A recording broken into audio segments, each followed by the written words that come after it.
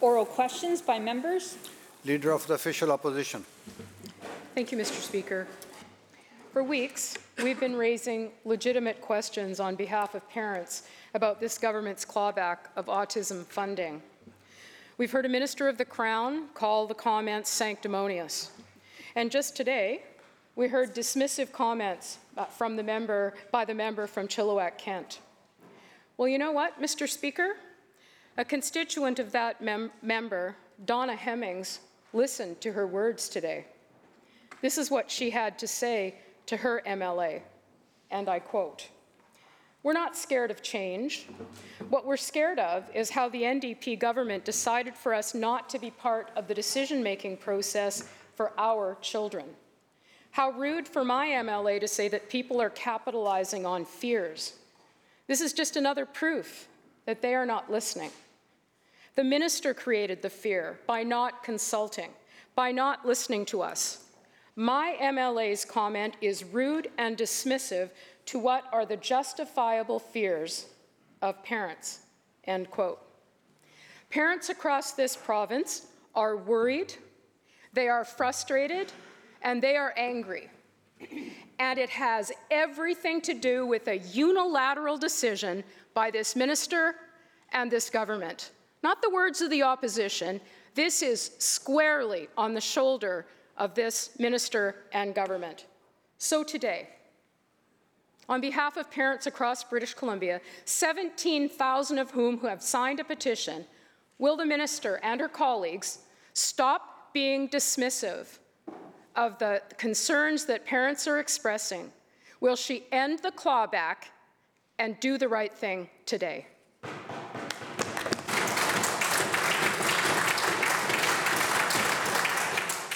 Minister of Children and Family Development. Thank you, Honourable Speaker. It is really important to be listening to families and to be hearing of the expertise and experiences of families caring for children and youth with neurodiverse needs, including families with children with diagnosis of autism.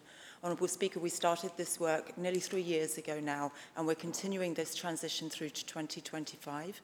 We are holding information sessions starting this very month, and those conversations will continue, and we'll continue to hear from families and Indigenous communities and service providers to inform this operationalisation of this new framework in the best interests of children, youth and families.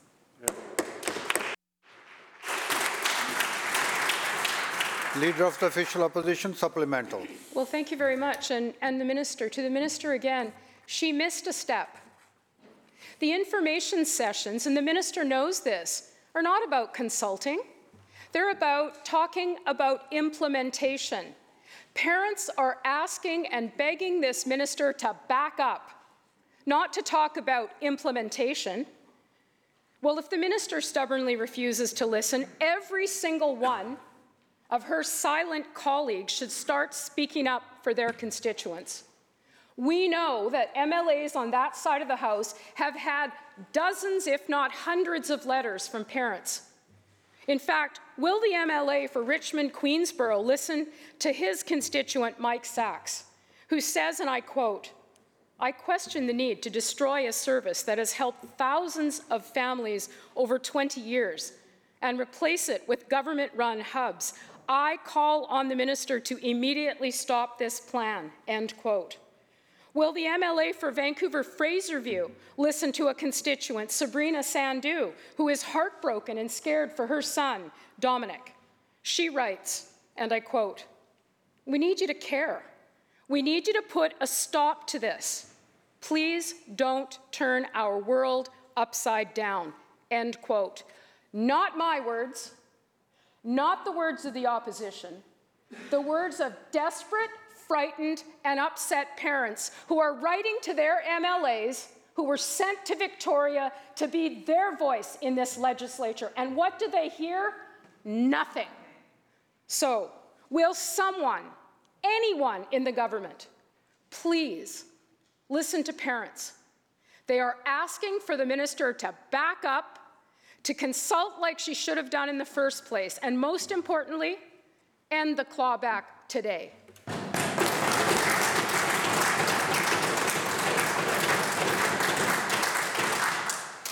Minister of Children and Family Development. Thank you, Honourable Speaker. We will continue to listen to families and we will continue to listen to service providers and Indigenous communities as well. As we move forward now, starting at the end of this month, we're engaging in those meaningful conversations, and that dialogue and those conversations will continue in the weeks and months ahead, Honourable Speaker. We're delivering on early implementation areas so that we can evaluate the process of delivering on the new framework. I absolutely understand that some families have concerns and have anxieties, and we will be working with them. We have the time to be able to create really positive transitions with families, putting their child and youth at the centre, working in partnership with parents, understanding that for a long time they've had to create that package of services for their children and youth. More children and youth will receive services under the new framework, children and youth who get left behind today. Satbir Chima, Executive Director of Progressive Intercultural Community Services Society, says, "It can be extremely challenging for parents to have to shop around for the best supports for their child, especially for families for whom English may not be their first language. Services that are culturally safe, inclusive, easy to navigate and offered in one convenient location are critical to ensuring all children and youth with support needs are getting the help they need."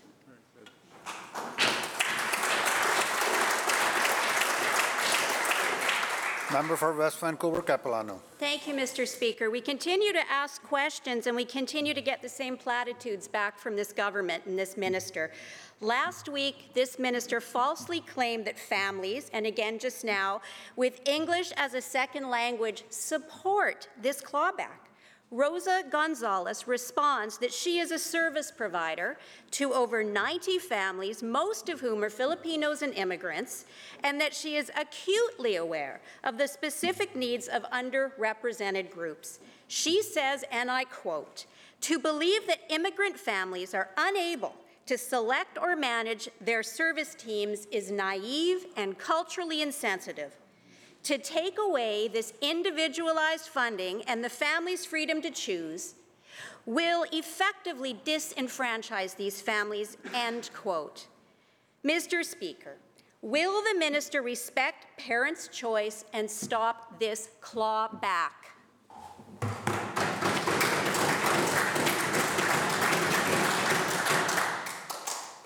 Minister. Thank you, Honourable Speaker. I do understand that there are many parents out there who are concerned and who are worried. There are families for whom they have been able eventually, after struggling, we've heard for a long time, been able to create a package of services. But for many other children with support needs, they have been left behind and it hasn't been possible for them to receive the services that they need. Under the new framework, children with autism will still receive the services that they need. Not only that, children whose parents are concerned that they might have an autism diagnosis will receive services earlier and while they might be waiting for a diagnosis. And, Honourable Speaker, in addition to that, children and youth where there are other concerns, brain injury, for example, fetal alcohol spectrum disorder, Down syndrome, will also be able to access services that meet their needs. And, Honourable Speaker, what that means is that they will be able to thrive. They will meet their developmental milestones. They will fulfil their potential.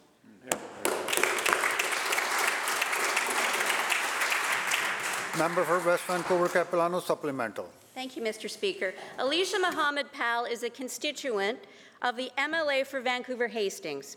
She is the mother of Layla, an extraordinary little girl who wears braces on both of her legs and was recently diagnosed with autism.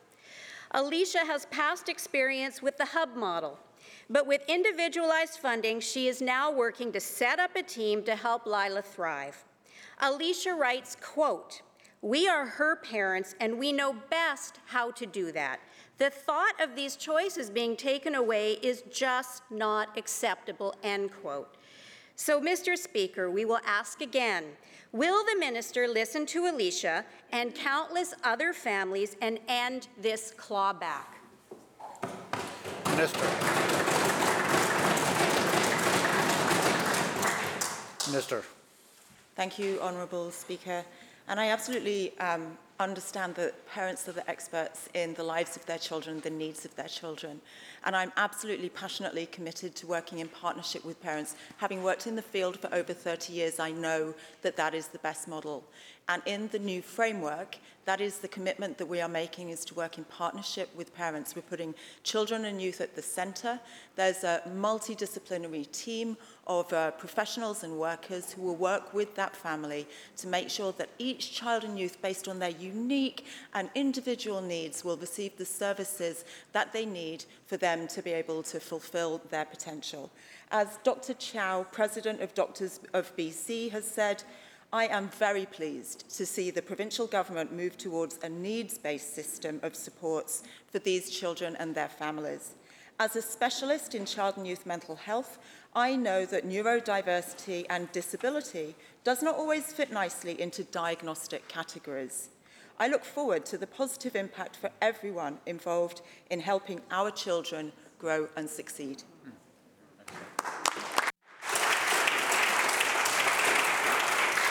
Member for Saanich North and Islands.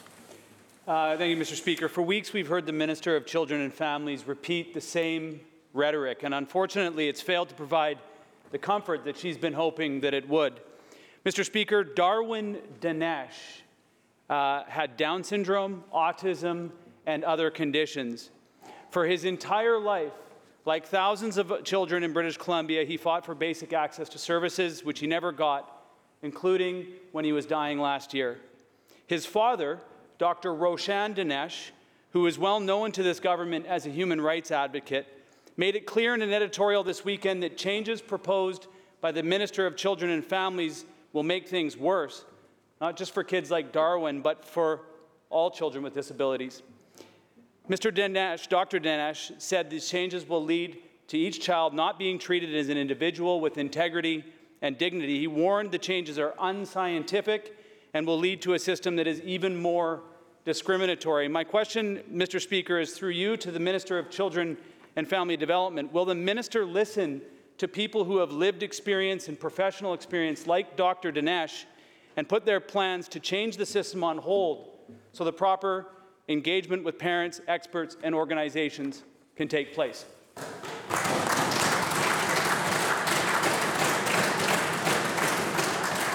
Minister of Children and Family Development. Thank you, Honourable Speaker, and I thank the family for sharing their story with us. What a difficult story to tell. And I thank all the families who have shared their stories with us on our journey as we try and make improvements to services for children and youth with support needs here in British Columbia. I have been hearing concerns from families, and we will continue to listen to families. In fact, listening to feedback from families has been at the heart of the work that we've been doing in this ministry. For example, during the pandemic, we heard from families who told us that they wanted to be able to use the respite funding that they get in a more flexible way so that they would actually feel better supported in taking care of their children and youth. Honourable Speaker, we implemented that as an emergency measure, and we have now turned that into a permanent measure as well, because we were listening to families and what they need from us as a government.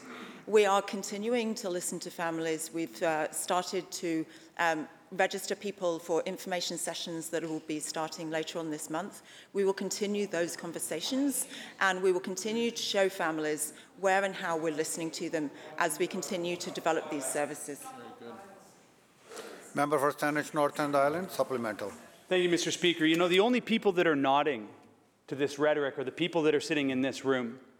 For weeks, we have heard story after story of British Columbians coming and imploring this government to stop, to take a step back, and to start a process at the beginning, not in the middle.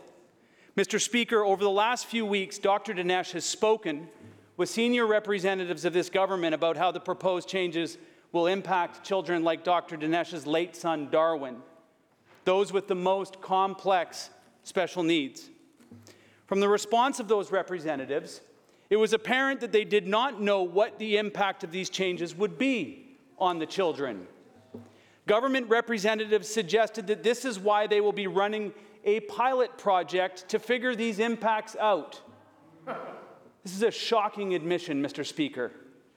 These are children's lives, and these uninformed decisions will impact thousands of families in British Columbia. Is this government really going to experiment on these already vulnerable children and families? Pardon? Member will continue. Mr. Speaker, through you to the Minister of Children and Family Development, does the minister really think that it's sound public policy to subject children and families in crisis to a pilot project to see if their government plans may work? Does the minister think that her approach is in the best interest of children and families?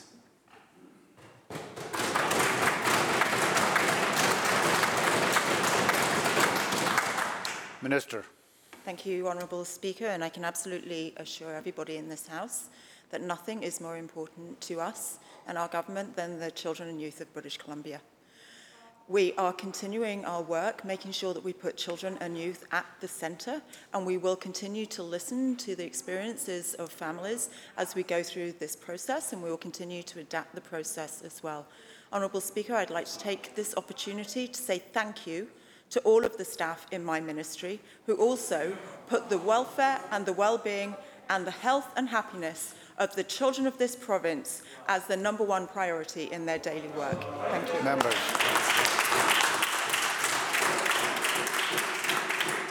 Member for Fraser-Nicola. Thank you, Mr. Speaker. The NDP have decided they know better than parents and have caused chaos and confusion in the entire disability sector.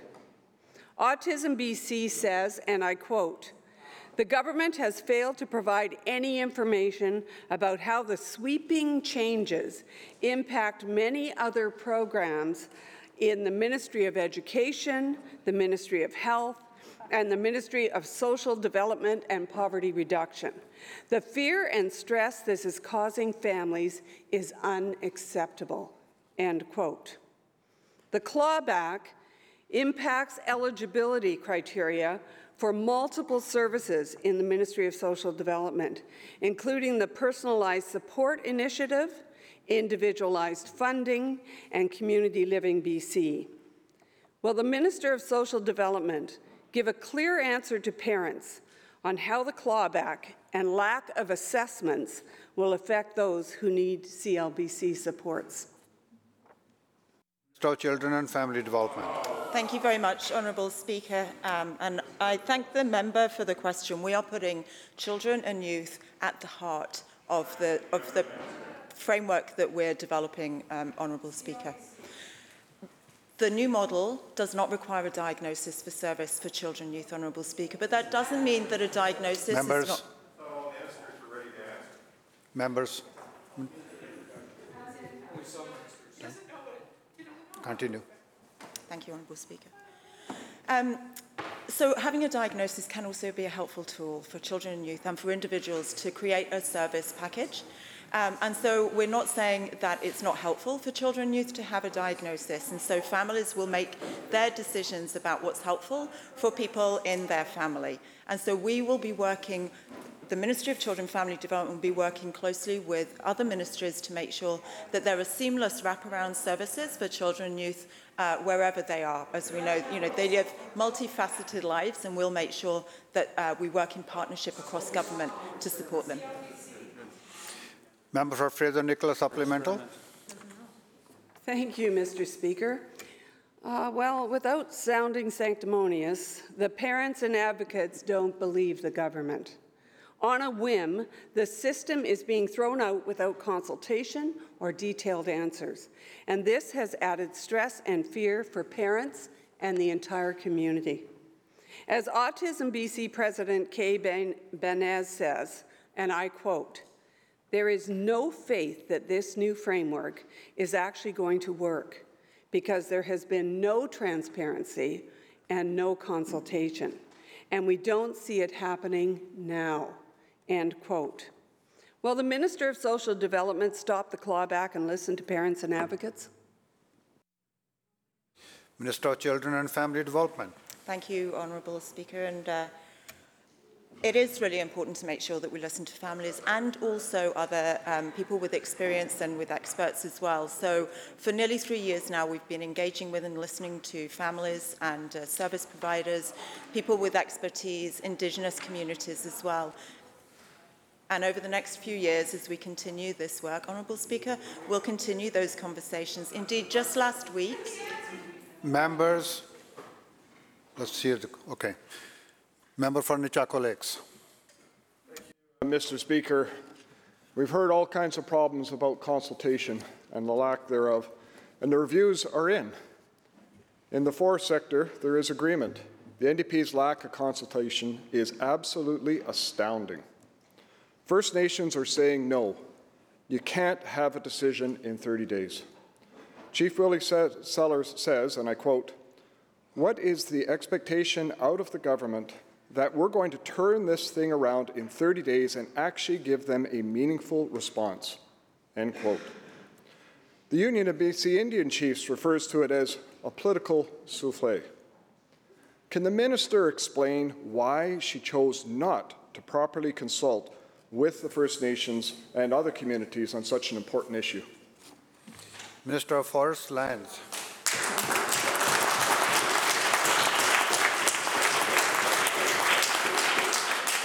Thank you, Mr. Speaker, and I really appreciate the question because this is such a critical issue for the people of BC, and so I'm really happy to get a question period about it.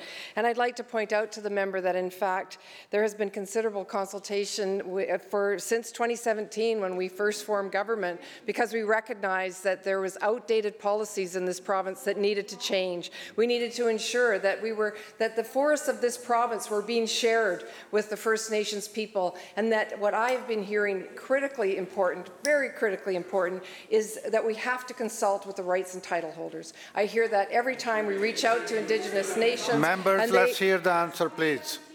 Members. And they are saying to us that we need to consult with the rights and title holders. We have let nations know that we are looking at a 30-day time period to hear whether they want to engage further, to hear whether they want to defer or not. And it's really interesting that the members laugh at that because we think this is a critically important.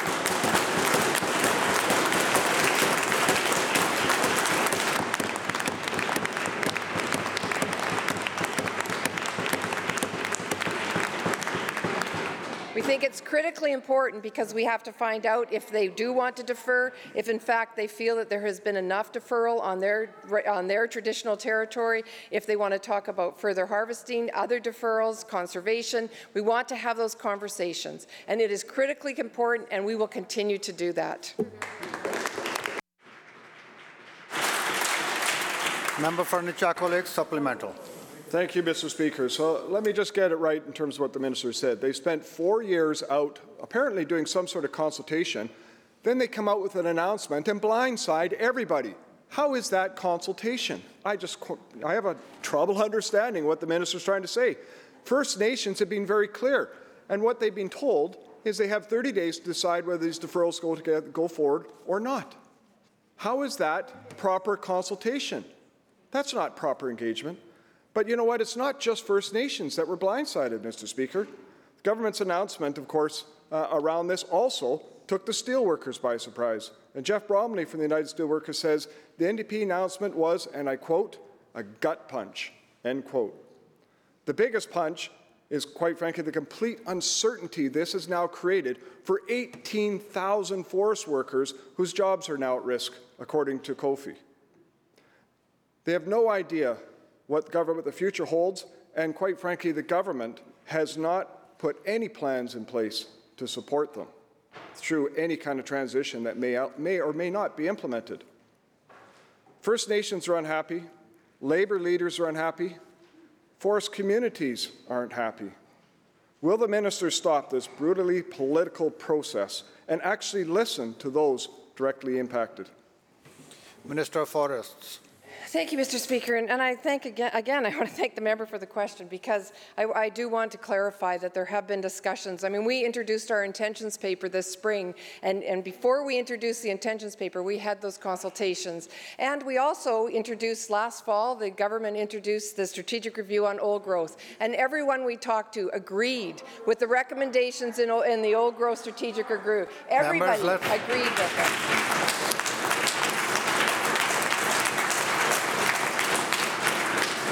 We talked to industry, we talked to labor, we talked to communities, and everybody agreed.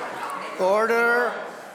Everybody agreed that we needed to move forward with new legislation. We needed to move forward with deferrals of old growth because we needed to recognize that it's not either or. It's not about jobs or the environment. It's not about the economy or the environment. It's about doing both, and it's something we can do. But ask your own colleague about that. I mean, the member for up in Prince George, Mackenzie, said that something should have been done decades ago.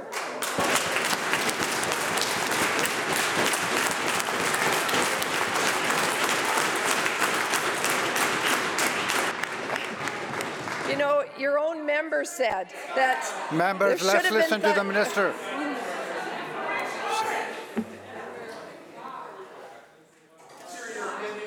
Minister will continue. Thank you, Mr. Speaker. You know, the member also said that if something had been done years ago, we wouldn't be in the position we're in now. And I am not.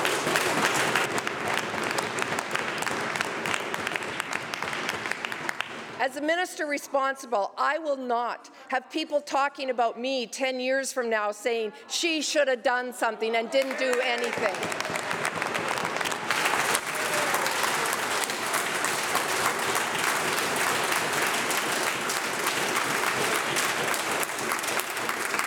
Member for Caribou-Chilcotin. Member for Caribou-Chilcotin. Thank you, Mr. Speaker. The one thing that has happened on this side is that we do share differences of opinion, unlike the side over there that has not put anybody up to debate the FOIPA bill or anything else. We definitely, not only has there... Members. Member is asking a question. Thank you, Mr. Speaker. Not only has there been surprise, but there's been confusion as well. The minister might want to focus on what she's doing to the thousands of families who count on the forest sector. The people on the front line estimate 18,000 jobs could be lost. We have the Minister of Forests saying it won't be that bad. There will be just 4,500 jobs lost. And the Minister of Jobs has said, and I quote, "It's impossible to guess the exact number. I think it's a little premature to throw numbers out," end quote. Confusing to say the least. Will the Forest Minister table a socio-economic study today or admit that she was just throwing numbers out? Minister. Thank you, Mr. Speaker, and I thank the member for this question because, yeah, I'd like to throw a number out. I'd like to throw the number out of 30,000 people. 30,000.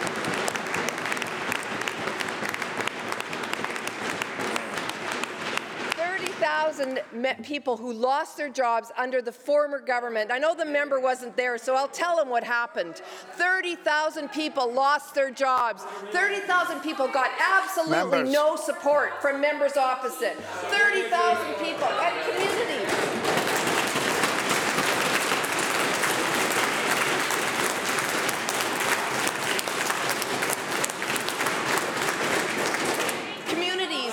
Well, you can keep making off all you'd like, but I'll tell you what happened. Members, come to order. 30,000 people lost their jobs. Absolutely no support.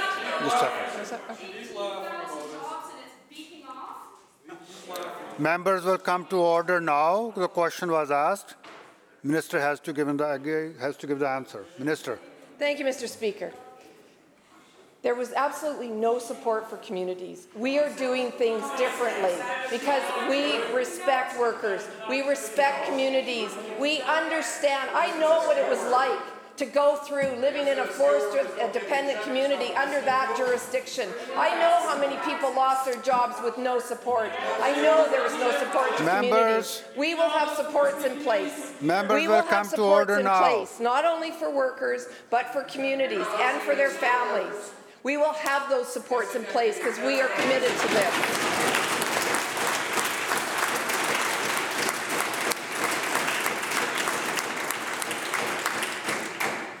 Member has supplemental.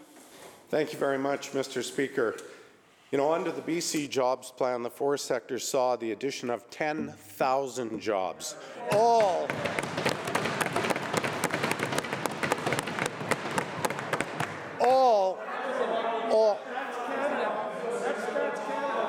Let's listen to the question, please. Order. Let's listen to the question. All of which, Mr. Speaker, have been lost under the NDP, and the minister seems to be just warming up.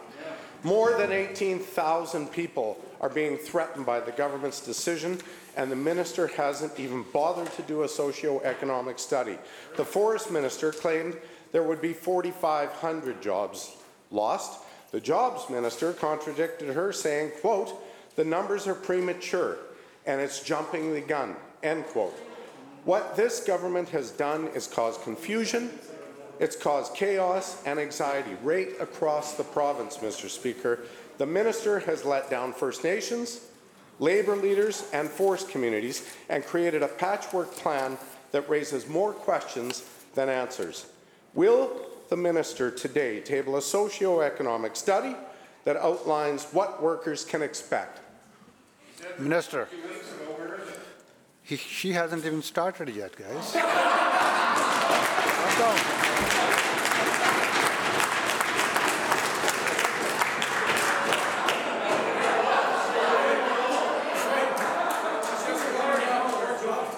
All right, let's listen to the minister. Minister. Thank you, Mr. Speaker. You know, it's just such hypocrisy. I mean, jobs were shipped away. 30,000 jobs were lost. Dozens of mills were closed. And at the same time, there was no support. So, and you know, don't take it from me, take it from your own colleague, you know, from Prince George Mackenzie, who says that's something that should have been looked at decades ago to ensure the forest industry was more sustainable. You know, we have a plan. Members. We have a plan. Our plan is a vision for forest care. Our plan is to protect our oldest and most ancient forests. Our plan is that Indigenous people are full partners in sustainable forest management. And our plan is that workers and communities are supported with secure, innovative forestry jobs for generations to come.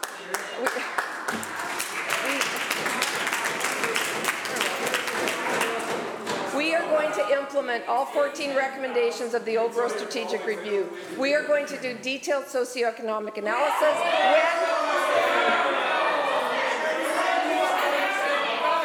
You let me finish. Members, let her finish. When deferrals are made, we will do those detailed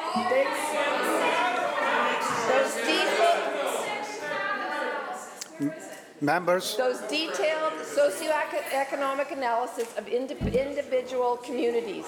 We have done an overview of the entire province. We will not be seeing deferrals over the entire province. Order. I'm trying to answer the question. So, I'm trying. Members will come to order now. And Minister will conclude shortly. Thank you, Mr. Speaker. It's really hard to conclude when they're yelling at me. But so the members opposite know the entire socioeconomic analysis was done on the entire province. If every area was deferred, that we are going to be doing an individual socioeconomic analysis when areas are deferred, because that is what is critically important to communities, to workers, and to the industry that we are going to ensure we save.